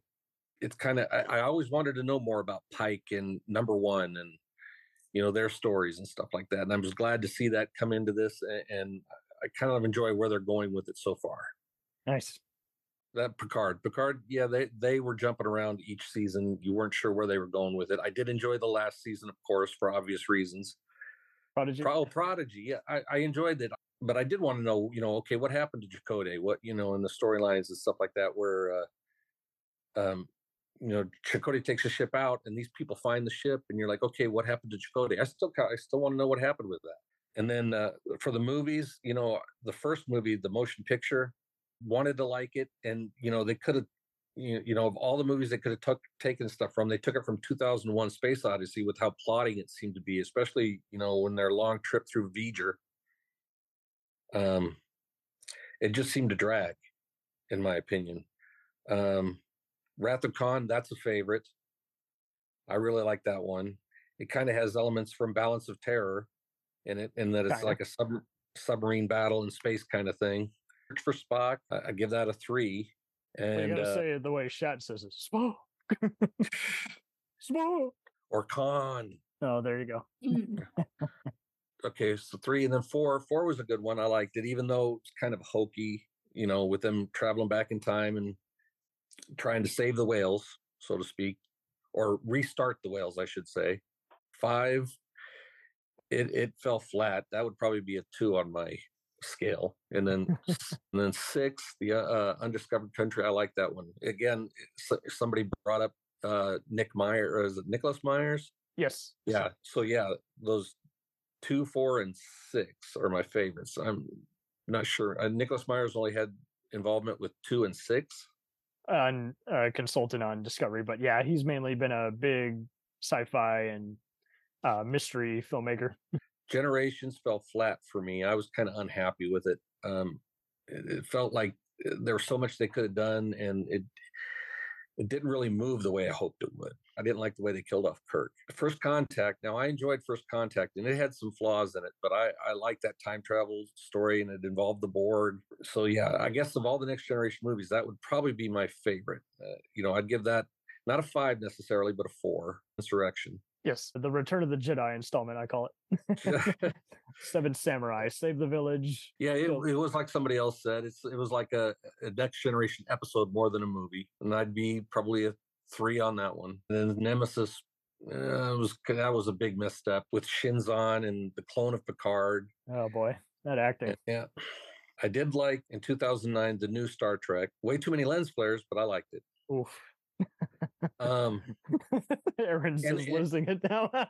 and I didn't like maybe necessarily the speed at which like they moved through him going through, because joining Starfleet through the academy. Then all of a sudden, he's captain of a starship. At the end of that, and then Darkness, which is that's the one with the and then Beyond is the homage movie. Beyond. Yeah, Beyond was okay, but I'd give that a 3. Right. I don't really have a lot to say about it. I mean, it was all right. Cliff and Aaron, you were up on the roster, and then the prosecutors will close us out, and I will then put the final line in the sand. All right. Yeah, in the interest of time for the listeners at home, we decided to combine our ratings because it's a wonderful idea. But what I'll do is I'll either throw a quote or a little commentary in each. Okay, there you go. Good. All right. So first off, the original series. It was each episode was its own self-contained thing, dealt with great issues in a lighthearted way almost. And I had the Gorn getting taken down with the double axe handle, the greatest fighting style ever. Much better than when Picard brought in the MMA style fighting. Oh, yeah. Anyways, but then next up, I would say would be the Next Generation, of course, which kind of peaks in the middle, I would say. At this point, they're starting to apply arcs and things like that. So kind of holds your interest, but it hasn't gotten heavy on the arc. Sure. And it has LeVar Burton, the best character and human that's ever been in a Star Trek show. Yeah. Yep. Plus, he taught us how to read. Yeah. Oh my goodness. It's almost like would it benefit? So then I would probably say Deep Space Nine would be next. The only issue I have with Deep Space Nine, I think they had a nice arc in there, but everything was very dark and serious, and and then they had Quark, and what the hell is with Quark? I don't know if I really like Quark, because they paint Ferengi's a certain way, and all of a sudden here's Quark, and he presents as this most enlightened Ferengi of all time, and he's a bartender. I don't know what he's doing. Anyways. And then let's see, as far as series are concerned, I would say Enterprise is next. They return to the lightheartedness, wasn't too serious, whatever. I could get into it, and sure. Yeah. Said space bacula. Yeah, okay, yeah. Voyager maybe comes after that. It's kind of like, okay, you guys keep moving on with this thing. I don't know, maybe I'm getting a little bored. You're in the Delta, or where are they now? Delta Quadrant. Yeah, which is I like, because I thought it tried to bring it back, and someone had mentioned like they had to start, kind of incorporating characters and plots and races from the other quadrants. Yeah, they're trying. It's like an RPG all of a sudden. That's when they were weakest. Yeah. They're like, oh, we're going to recreate the magic of the first one. But it's like this is the only series in which they don't find some way to either travel through time or travel across the universe, in some absurd way. So I had the hologram doctor, which is a great Red Dwarf sort of nod, and I had Janeway, who was in Remo Williams' The Adventure Continues. Oh, of course. So, we're getting really geeky here. It was the ultimate geek cast. So let's see what other things are what other or We haven't series seen are the there? new one, right? Yeah, we haven't seen Picard. I fell apart after like the second. Yeah, I just couldn't. When they make pizzas, that's fun. Yeah. Okay. All right. So yeah, by the second season of Spoiler Picard, alert, I was not. I couldn't hang with it. Discovery was kind of the same way. I had to force myself to watch it, and then finally, I was just like, all right, everyone's crying all the time. How is this a battle ready group of people? I mean, their emotions are taking front stage here. So I didn't really like the dramatic element of that. And then I guess yeah, on to movies because I would put Discovery at the low. Let's see. So the best movie would have been, oh man, when I was a kid, I would have said Star Trek: The Motion Picture, followed by Star Trek 3, followed by Wrath of Khan. 3 and has then my quote six. from that one is, "You green-blooded son of a bitch." This feels racist. Yeah. I love that play. But now I would say, okay, so Wrath of Khan was just an excellent cinematic product. Someone all right. talk about chewing scenery. Everyone knows the con line, but Yeah. Montal going, No, at this I don't point, like to lose. It's yeah, it's hard to go. It's hard to figure out what's next because I could say Voyage Home because that was Nuclear quality, like character interaction. It was clear aluminum, a lot of slapstick. It was great. Computer. Yeah. Oh, I mean, it's just full of great lines. jokes. But then also at the same time, I want to go back to the motion picture because that was an excellent. It stands by itself. They're wearing completely different stuff. Everything looks different, but it's got this wonderful cinematic quality. You have this mystery. But it's like something you can kind of understand. You know, this thing comes back self-aware and it's looking for its creator. Okay, that's pretty easy. And because it's based on, the Voyager spacecraft from Earth, yeah, I can constantly go V'ger whenever it Yeah. shows up in the news. Oh, I know. It's left the V'ger. solar line. No, but you mean I love V'ger? that. I love that. And Spoiler alert. V'ger. The ending, they could have wrapped that one better. Let's see here. And then I would definitely put Undiscovered Country. My only problem with Attempting to Undiscovered roast a marshmallow. Yeah, well, no, that's 5. Save that one, save that one. Undiscovered Country. Oh, It's just 6 heavy is with Shakespeare. 6 says, yeah, I Too give much real money freaking- if he'd what, shut does up. everyone yeah. Does everyone have a PhD in literature in this time period? Basically. Yeah. Yeah. So all the then, president's men took a but track.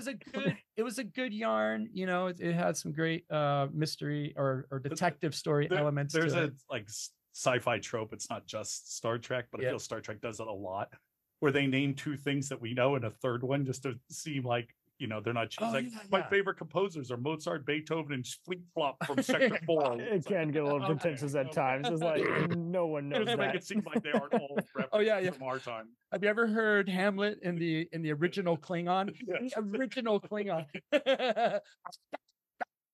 Yeah, it's okay. I think you just Yeah, got demonetized with that. yeah, I did. So I'm gonna get sued for that one. Yeah, and then beyond that, let's see here. So those are all the original ones. Yeah, and then 3, Original of course, cast because it finishes off. We already get said that Spock one. back. That's wonderful. I know, but I would have Oh. put that like up at the top before, but now it's closer to the bottom for those. And then finally we've got the number 5, which I was just said, yeah. yeah. Roast marshmallows. Yeah. Why is he climbing the mountain? But it was like a great theme, but executed kind of horribly.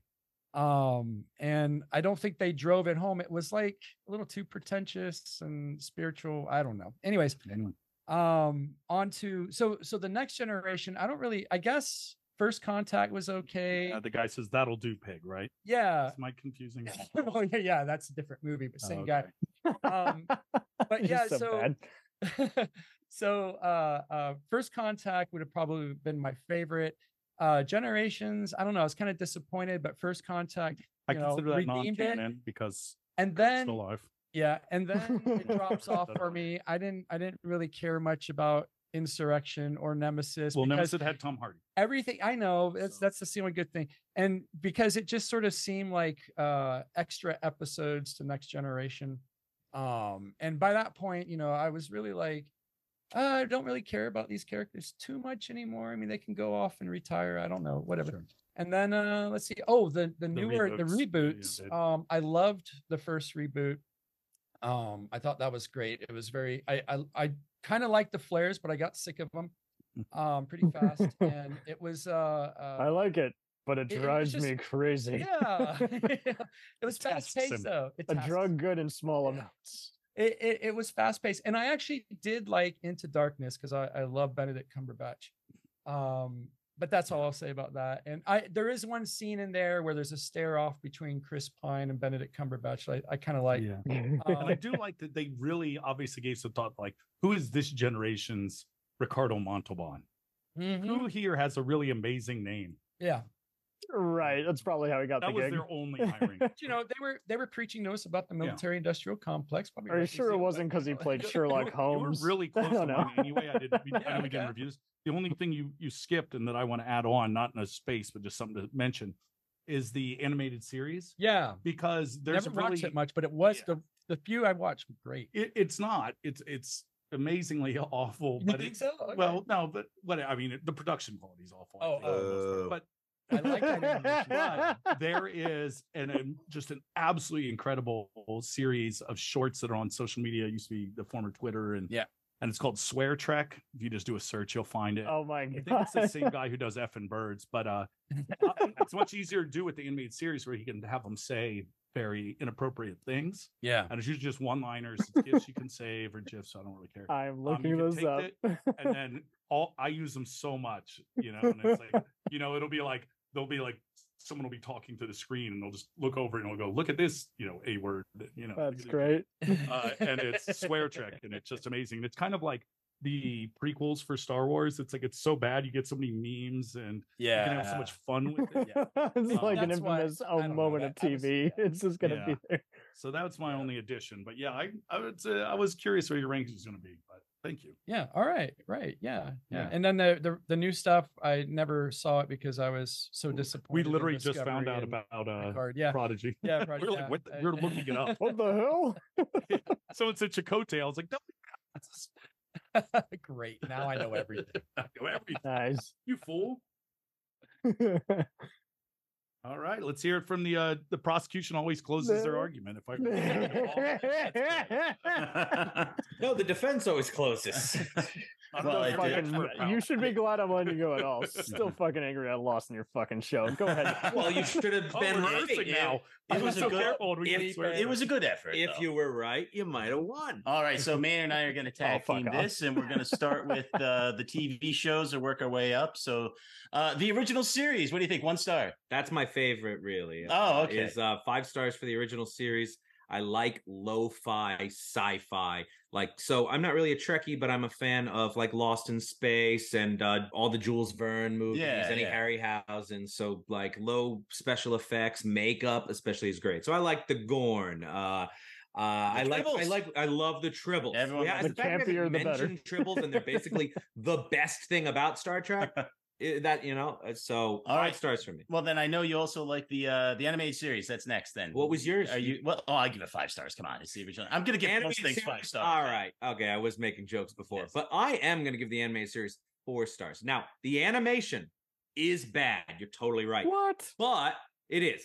It's cheap. Who cares? It's cheap animation. You get all the original voice actors. So think of it like a radio play from back in the day with all the original actors, except you get kind of a crappy visual aid. Just close your eyes and listen to it. Who cares?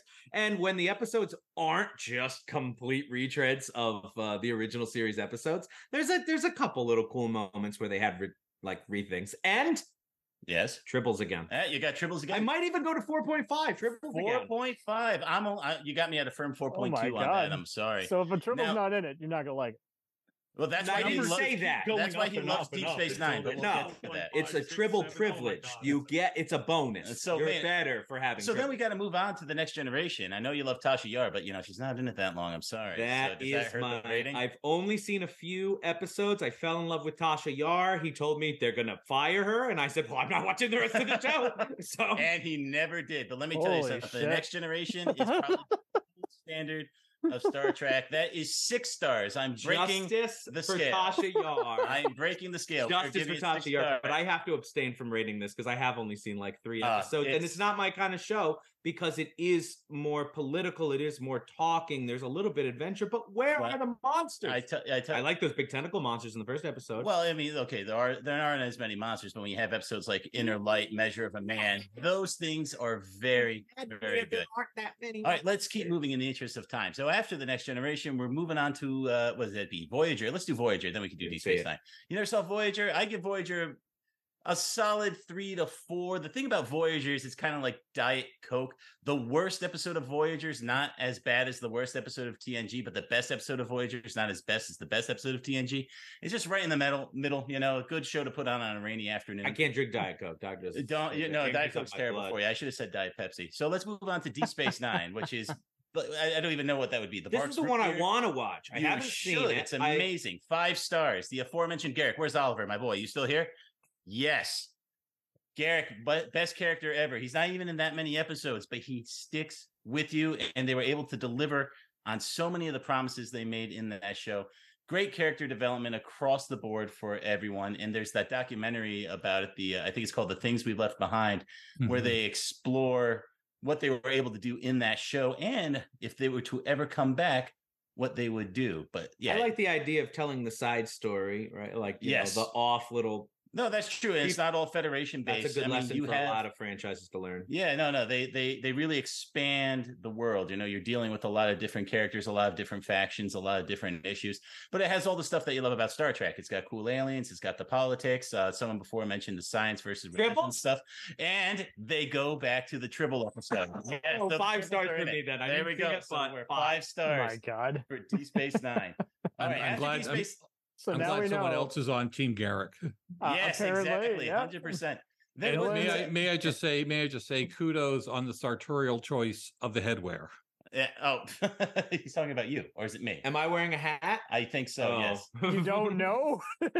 Not always. It's just part of his being now. So I'm very convinced. After that, I now know that Enterprise, Dylan right? is a loyal member of Starfleet, and that Maynard is a Section 31 agent trying to. I was going to say he's a Section 31 agent. That's exactly what I was thinking. Are they bad?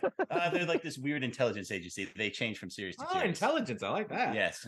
So then you got Enterprise. Enterprise is just okay to me. It was a very enterprising series. It was. One might say that. You would, I suppose. But I believe you just did. I don't feel confident rating it though, because I haven't seen that much of it. I saw the infamous last episode. I'm giving spoilers. Everyone said they weren't. The last episode where Tasha Yar comes back. No, Tasha Yar does not come back. Riker comes back. He was a hologram. He was watching the history. Wow. I mean, very boring. Riker is incredibly lame. He should have been focusing on his trombone playing. What are the shows after Enterprise? Then after that, then we start getting to New Trek, right? I'm going to punt on all New Trek except for Picard to register my disgust with it. Someone tell me the first one. Help me, Cam. What is Discovery? What's next? Discovery. Yes. Yeah, Nancy, Lower Decks, this cartoon. I've seen the first few episodes of Lower Decks, and I generally enjoyed the humor. I enjoyed the voice work. The animation style is just that, that weird little style that they do now. Yeah. But because I don't know Trek enough, it is a big barrier to entry. I don't think I'm getting all of the best jokes or all the best references. So then I'm just kind of stuck following it as a cartoon story. I could see finishing it, but I don't see it appealing to me unless I get deeper. I'm going to pass. Trekkies keep telling me to watch it, but you know what? Just give it a 3 no though. interest. From what I saw, it is funny. No interest. And then what is it? Brave New Worlds, Undiscovered Strange New Worlds. I actually watched the whole season. I don't care. It's like, because someone was like, "Oh, it's original Trek," how many stars? And the Gorn are in it, but you never see the Gorn, and you it's never like, why not? see the Gorn. Actually, you do. I've only saw season 1. Oh, okay. So what? 3 stars? Are they like what you kind of season are pass you the lizard watching? people through a thing? I didn't see. I don't remember seeing a Gorn come up with some big eyes in a big rubber or plastic mask. Whatever. If they use CGI, then they're losing a whole star for that. Put some people in makeup. And then neither one of us seen Prodigy. But I want to. And a friend said it was like really great Trek that kids would watch. Yeah, maybe. And then again, Picard, 0 stars. Hate that show. Everyone said watch season 3. I've started season 3 maybe 4 times. I can't get past episode 2. I'm done with it. I'm checking out. I have no reason to watch Picard without caring about completely Next Generation. Done. So. Absolutely done. All right, those are the shows. How about we talk about the movies? All right, so this trial will be dismissed. But with further Why ado, would any of this be dismissed? This is legally binding. This okay. So the motion picture, Star Trek, the Love the motion picture. You love the motion Officially picture. not guilty in our court. Also true. I like that if you're good. So imagine yourself you're seeing it in theaters. Star Trek's never been on the big screen, and everything's big. Robert Wise, great director. It is a bit of a 2001 ripoff, but putting things in space really slow and long, I like the V'ger twist. It feels like a good episode of Star Trek because it's an adapted one. And so it, I just reject this. I reject this premise. Give me a four. When people say that the motion picture, it's the most Star Trekky of the Star Trekky movies, I completely disagree. Where's the cowboy planet? Where's the Nazi planet? Where are the Gorn? Where are the Tribbles? And whenever people talk about the original I do series, agree. Where are the Tribbles? Those are the things people talk about with the original series. They don't talk about being a slow plotting 2001. No, I agree with that. Now that said, I do like the motion picture, but I don't want you Trekkies out there getting your big head saying, "Oh, this is actually the most Star Trek one." It's not. It's a 2001 ripoff. You have to Trekkies are accept it. pretty 3 nice. stars. Star Wars fans, All not so nice. Okay, so then we got the Wrath of Khan. I'll give it that one 5 stars because I actually saw it in an old movie house, and William Shatner did an interview after. The Shat? Lucky that you. was him. I know, and my father was able to meet him, got a picture with him. It was fantastic, and not to mention, just great action, great story. Still feels very Star Trek, makes Kirk have to confront his own demons and his own obsessions, because he always wants to win. I also liked Wrath of Khan. We did on the episode, but we unfortunately put it head to head against Galaxy Quest. Yep. And Galaxy Quest was better. So Wrath of Khan was fine. It didn't feel, someone said earlier, it doesn't feel like a Star Trek show. I agree. It's a little actiony. Star Trek's plenty, actually. You just talking about how much you love him fighting the Gorn. Yeah, but they don't do it enough. All right, moving on. I'll still give it 5. It is good. But I have to now abstain from all the rest. I have not seen any of the rest of the original, like 3 through 6, until we do them on. We got to do them on the show. So I need to stay in. Anyone who from here wants to come on and defend Search for Spock, let's do that. Though actually, I like Search for Spock. I mean, Christopher Lloyd as a Klingon. Is absolutely fantastic. Spock. Well, we got to get Spock. My favorite instrument's the gong. Well, you're going to love this because in Star Trek 4 they steal Christopher Lloyd's time machine, and that's why they go back to get the whale. Yes, exactly. I mean, Star Trek 4 also great. Star Trek 5. They go to Wales, right? That's the all the way to England. That's no. They get the large aquatic mammals. Yes, and they need the sounds to communicate with the probe. That's it. That's the whole movie. I just told you. I saw a good Futurama episode like this. Exactly, lots of good jokes in that. And then 5 has all the deficiencies that everyone else already mentioned. Kirk's not a very Kirk. I'm not even calling him his real name. William Shatner's not a particularly competent director. He's exceedingly confident in his own abilities, which he's a wonderful singer. Yeah, no, he's great like that, and of course, the famous, why does God need a spaceship? It's like, Jesus Christ, what are we doing here? And then 6, that's my favorite. I love The Undiscovered Country. Great movie. You got Christopher Plummer, as someone else already said, until you hear it in the original Klingon. I mean, great lines there. I tell you, the beginning with the assassination when they're in the 0G magnet suits, that stuck with me. I love that. That made me a sci-fi fan for life, that one scene, and they had like the weird purple blood and stuff.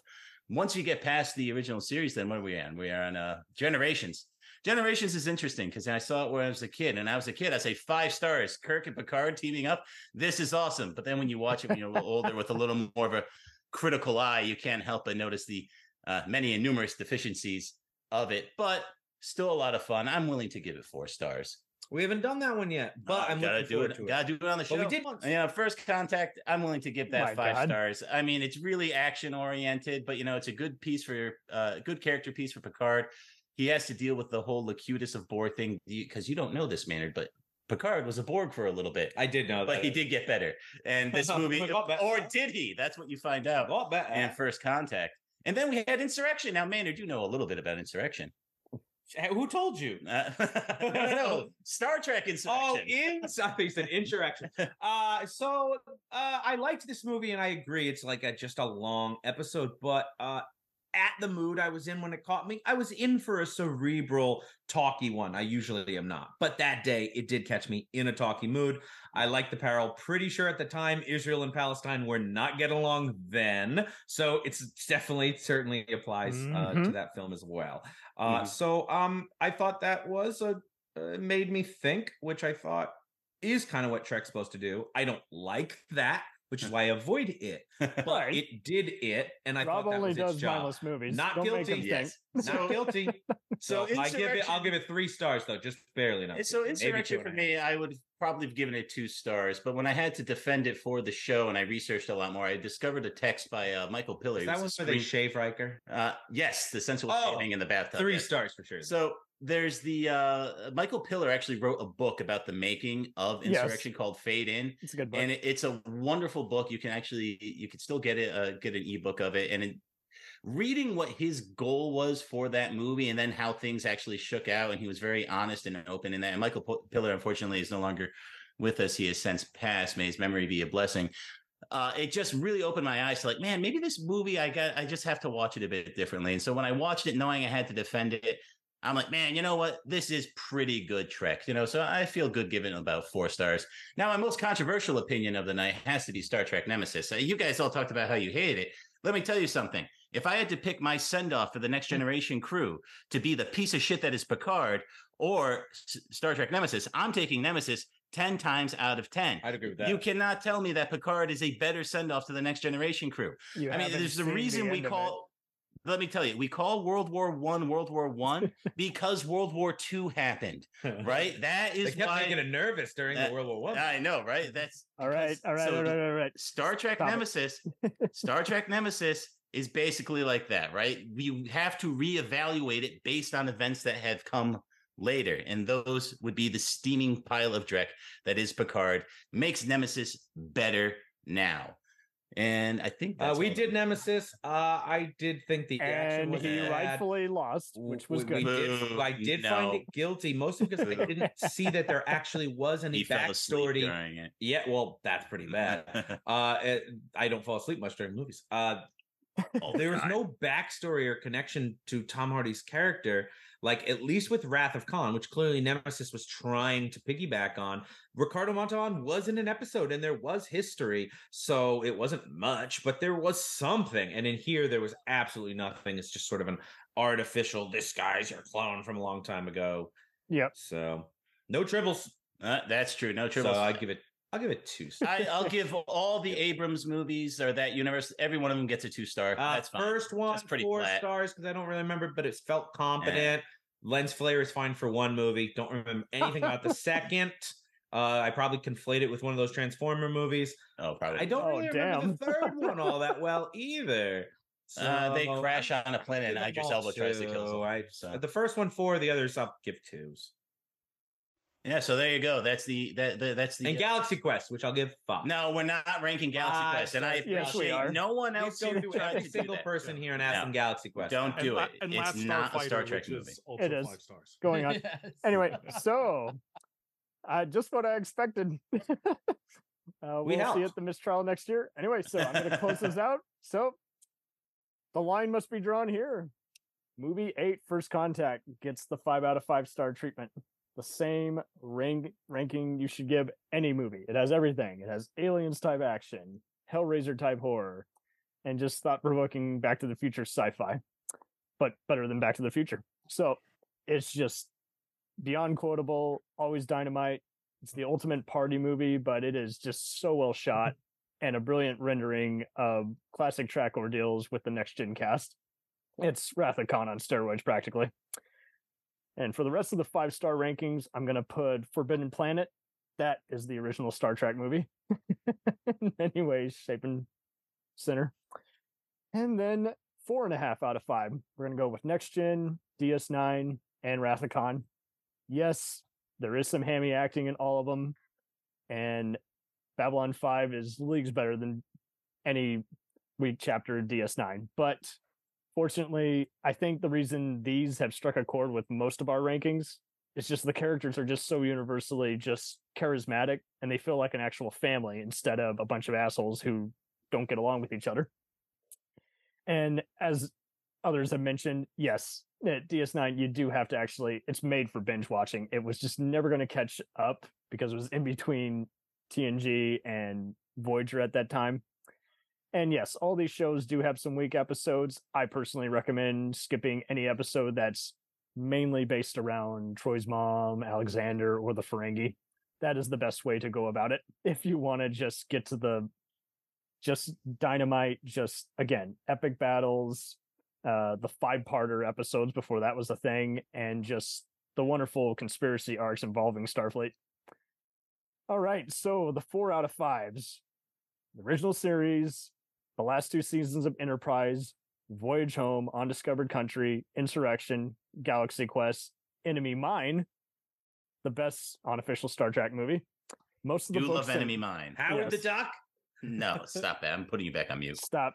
Most of the books and comics, the various fan films, Axanar of Gods and Men, Horizon, and the Renegades web series, Strange New Worlds, and all of Picard.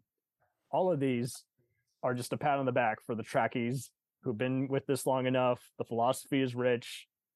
The proper send-off for all these characters really worked out for the most part. I especially applaud just Galaxy Quest at introducing non-track fans into the track canon. I also applaud just, again, Voyage Home and Undiscovered Country and Insurrection, I think, are just all overlooked because they go away from the track canon, but that just makes them work better as a movie. And altogether, just the fan films are just a labor of love, especially Axanar and Of Gods and Men, because they're taking just all the stuff that really worked so well in the various other movies and shows and just did way more service than Paramount cared to at the time. And Strange New Worlds is just off the ground running. I love how the Gorn are more like the creatures in Predator and Alien. The musical episode was a perfect realm of creativity, as well as just showing just how diverse this cast of characters is, while reminding you how, pre-Kirk was the key moment on how Starfleet got formed and how there were so many people willing to overtake all the hidden evils of the world. The Picard show, I just must apply because much like Strange New Worlds has fixed the parts of Part 5 with Spock's brother that didn't work, I must applaud them for actually making B4 work very well in the final season. And just, again, the cast is just so dynamic. The new characters like Ralphie were charismatic, and they did a proper just final poker game for all the characters that the original show missed out on doing. And so with the 3.5 out of 5, I'm going to go Discovery. Season 2 and 4 we're seeing. That's where I'm going to go with the even number rule, but they did good by firing Brian Fuller that first season. He had worked on the franchise, but he clearly just wanted to bicker with everyone who had some good ideas. Voyager, like Oliver said before, and Gil and Teresa pointed out, if you're watching it casually, it's not a very good show. But if you go for much like you avoid all the bad Next Gen episodes, just avoid any of the episodes that don't involve time travel or the Borg, and you're going to really have a fun time. And Search for Spock, Final Frontier, and Generations, again, I don't use the last 2 often in a marathon, but they are underdeveloped extended episodes that overall have some decent action. And going to put the Orville in there. That's at times more track than actual track. Star Trek Continues and the New Voyages fan series are also a wonderful labor of love, much like the animated series. They just are the episodes that went on aired. And it's so fun seeing how they have cameos from other sci-fi veteran actors, from Buck Rogers and so forth. 3 out of 5. Going to put Prodigy here. Again, it works as a Star Wars Clone Wars cartoon. It doesn't really cut the mustard as actual Star Trek. I do like it when Janeway is mainly part of the plot, and I do applaud them for using archive voiceovers of both Odo and Spock in that one key episode. Overall, like others have pointed out, it's for kids to kind of get into versus adults to clamor onto. Nemesis, it's already been said. Again, this works as a Matrix, type action movie. It doesn't work as an actual track movie because the director was not interested in being deep with the plot line. And ultimately, it's fun, but it's a disappointment. It can only be enjoyed if you just switch your brain off and say, it's not Star Trek. It's a fun action movie with Star Trek characters in it. James Marsters and Michael Shanks were the original villains considered. Either of them would have actually made a compelling villain, unlike what we got. And then I'm going to put the 09 reboot and Into Darkness there. Again, you can watch them as mindless action blockbusters, but you can't take it as actual track because you're just like, okay, so Abrams used this to get the Star Wars gig, but it's not cutting the mustard as actual Star Trek. But to its credit, I do applaud them in terms of how they've actually introduced younger generations to the old ones. Like, it's kind of what they did with MacGyver and Mission Impossible. People saw the new stuff, so they went back to watch the OGs. All right, so there's no 1 out of 5 stars. I'm pretty generous, but I'm going to give 2 out of 5 to the Shatner alt universe books. I'm sorry, those pissed me off because Shatner, again, is not a writer. But Tech Wars, right? It was pretty much read like Tech He's got to Wars. learn about Tech Wars sooner or later. Damn it, again. However, you should read them if you just want, again, just an acid dream of imagery and just the hysterical foreword by Jonathan Frakes saying Shatner's a smart man. Yeah, okay. I'm gonna put Star Trek Beyond in there again. Just that was a cluster for me when I saw it in theaters. The villain was very forgettable. Who would have guessed that was Idris Elba in makeup? And casting a Fast and Furious director is never a good idea. The Motion Picture, as half of you have said before, it was trying too hard to be like Solaris in 2001. And despite loving other Robert Wise classics like Run Silent, Run Deep, if I wasn't patient with this movie, I would have never gotten into Star Trek because it just doesn't cut the mustard. It's not Forbidden Planet. It doesn't make me care about anyone. I do like the V'ger character, but she is not well used in this movie, unlike in the books. And then the New Frontier fan web series. This was one of the first fan web series. You should absolutely watch it because it is awful. Like, good production value and visual effects. They even use the Galaxy Quest theme as its main theme, but the acting by the amateurs is a real tough set. And I'm going to put Lower Decks on here again. When it's funny, it's really ripe and hysterical, but it's not South Park level or even Aqua Teen Hunger Force like it's trying to channel. And I know season 4 is getting some good reviews, but season 3 was really, really not well layered. Like, other than the DS9 episode, like, it just felt like they didn't want to do anything with the concept. It's like, let's go to a planet filled with owls because that's Star Trek-ish. So until they actually improve the animation or even do more crossovers with Strange New Worlds, I think I'm done with this particular one. But other than that, this is a very rare franchise for me where even the worst episode deserves some kind of recognition because of all the genre appreciation, the art direction, and just, again, the mind-blowing just material on display here. I would even say this is probably a universally agreeable franchise for the most part, camp or serious, because unlike any other franchise, it's for the most part made by people who actually want to be involved with this franchise, unlike any other sci-fi action horror franchise that goes downhill. So overall, I think we found some common thread. I have yet to hear anyone say they hate the Voyage Home. Yeah, I think so. I do remember someone just recently on one of the other podcasts, they were talking about Star Wars for Star Trek, and they said Star Wars has higher highs, but also lower lows. Oh. And I would agree with that. Yeah. It doesn't get as awful. Star Trek might It be has Star such Wars wide on range. SSRIs or something like that. Yeah, it's definitely Star Wars on steroids at times, yes. Well, there's so little Star Wars to go around. I mean, you got 9 movies, so if one of them is a bomb, and there are multiple bombs, Yeah. you just got years of bad memories about those movies. Oh, look at the Wars Star fans Trek. now. Now they're arguing over the TV shows now. I know. And like Star Trek, Star Wars seems to be better on TV right now. So Right? Because yeah, it started there. Yeah. And, you know, with Star Trek, you got over 800 hours of material to pick from. So if you get a bad episode or a bad movie in there, wait a few minutes and another one will be out. You can do a fan edit of your favorite movies. Yeah. And my God, they do.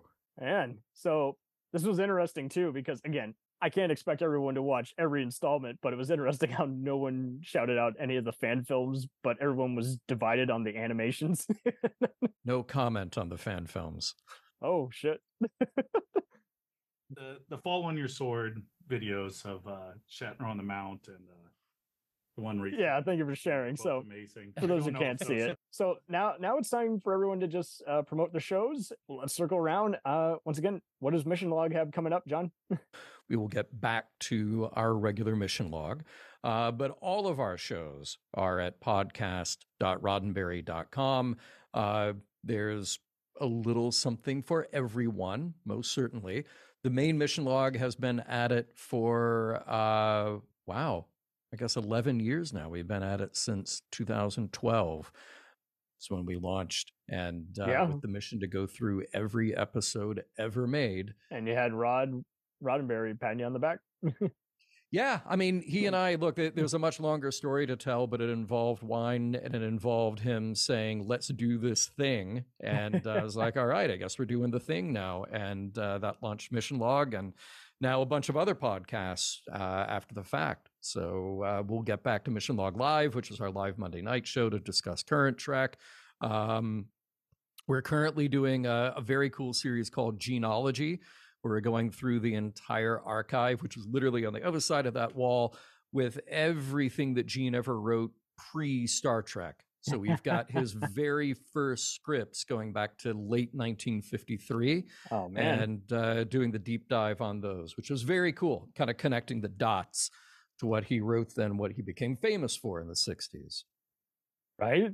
And so all of that, podcast.roddenberry.com. You go from being a state trooper to a TV darling. He was an LA beat cop, and he was writing speeches for the chief of police. So that's what sparked his writing interest. And then I think the story was he had sold 3 scripts in a year, and that was more than he got paid as a cop. So he was like, "Hey, Right. this writing thing sounds like a pretty good idea. I think I'll do that." And life finds a way.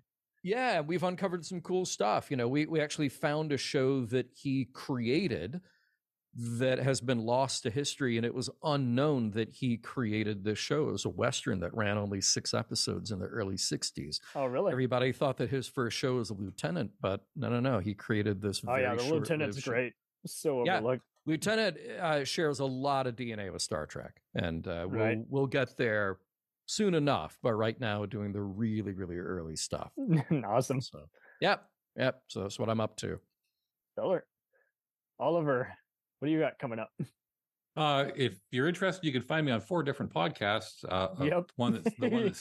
The one that's germane to this one is where I review every single episode of the original series. It is called 78 Episodes, 30 Good Ones. You can find that on all your usual places.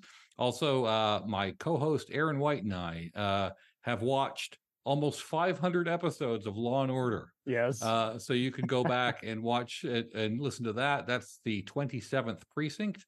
They really hate Curtis. If you love bad movies, you can join me along with 3 other people on the Masochists Movie Collective, where we watch terrible movies or cult movies. And finally, you can find me on inyourearholes.com, where we talk about the good, the bad, and the ugly of pop music from 1975 to the year 2000. Nice. I got to get caught up in that one, the last one. All right. What do the Reels have next? Show. It's called Reels of Justice. And every time we get a guest come on, they've got to prosecute or defend a movie of your choice. So you've got to come in and prove a movie is not bad before a jury of your peers. So whichever you want to come in, we'll take the other side. I've defended Battlefield Earth. No, you haven't. Not on this show. In a past life. Pretty close. Nah. It's a great rip. We've done worse. Anyway, but any movie can be prosecuted and any movie can be defended. I hate this movie. And then off the line, you guys are like, he was busting his ass off laughing at this movie. So what are we talking about? Yeah, that kind of thing. Well, hey, it's a lot of character work, you know? Sometimes we have to really pretend we hate a movie even if we kind of like it, or vice versa, you know? Well, you got to be able to make an argument. Even if you don't believe something, you've got to be able to argue it. Absolutely. You got to be able to see the other perspective and build the case. I had to prosecute Titan AE, and I love Titan AE. And I won. I hated myself for a week. Yeah, I never know where it's going to go. The guests, many of who have been local LA comedians and Mystery Science Theater alums are also just always dynamite. And again, never know where it's going to go. It's even funnier when we pull double duty. We love when we get any of the people from Mystery Science Theater, Emily and Kelsey. They're great. We've got the most prolific living historian in Jeremy Black. Jeremy basically Black. on weekly. He's on every month. Yep, I love it. He Yes, always he schedules is. his next episode. That's how he always gets back out. All right, let's let everyone else talk. We talk too much. Yeah, Reels of Justice. I couldn't Wherever tell. you find podcasts. All right, Cliff and Aaron of the Alien we do, versus Predator universe. We do the 2 of the movies by minutes podcast. There's a whole series of them. So watch one movie or watch 1 minute of a movie at a time. We do Predator. We're now on Predator 2. And we have another one called Gonzo Minute. We watch Fear and Loathing in Las Vegas. Yep. At a time, even though it'll be all Hunter S. Thompson movies eventually. And we're working on our master thesis, which is that the 2 universes are connected. Yeah. Well, when we had Cam, when you were on, you had connected it with the Greater Valverde thing. So yeah. Yeah. And for anyone that's going to Actual be, I don't know universe, when look this it up. posts, this will probably not make it on in time, but there's going to, for those of you that are listening live, we're doing a Movies by Minute convention in Indianapolis this weekend. Yeah. Yes, you are. For any podcasters or guests or just listeners can show up. But yeah, if you're hearing this and it's after the fact, well, you missed there you out. go. And for those of you who can't see us, we're covered in rippling abs. We're very handsome. Abs on my chin. They work out with Schwarzenegger allegedly. Yeah, we love the pump. Yeah. Now, but yeah, thanks for having us on. Like I said, we grew up on this. We loved hearing everyone's stories about. I did not know where it was going to go. And I love Oliver. I love it because Oliver, I can tell you've got the great abs too, and loved hearing the sort of Canadian perspective. So I was like, all right. And you're a red shirt, so we got to respect the underdog, man. There's actually, I can see 3 red shirts on screen right now. Bold choice. Yeah. Before Al Young was dying on screen, we had only, again, red shirts to look up to. They are our heroes, more so than firefighters. Make it so. All right, with further ado, it's been a hell of a party, but we better wrap this up. Otherwise, we're going to go bananas. So thank you all. It was so much fun. Hope you had a blast. All right. Cheers. Good to meet everybody. Take care. Absolutely. You ruled Thank it. you very much. Yeah, it was a Totally pleasure. on Take it. care, guys. Thank you. Shared some serious fun stories. Yeah, thanks everybody. Be safe out there. Thank you again, everybody. Absolutely. And nice to meet you. Love what you do. Glad you could we could pick each other's brains. Oh, my pleasure. Thanks. Anytime. You be safe out there. Bye.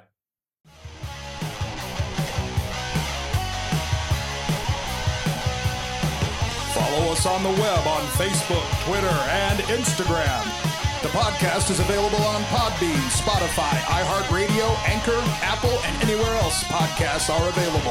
Feel free to review our show and leave comments on any of those sites. Thanks a million for listening. It's a jacked up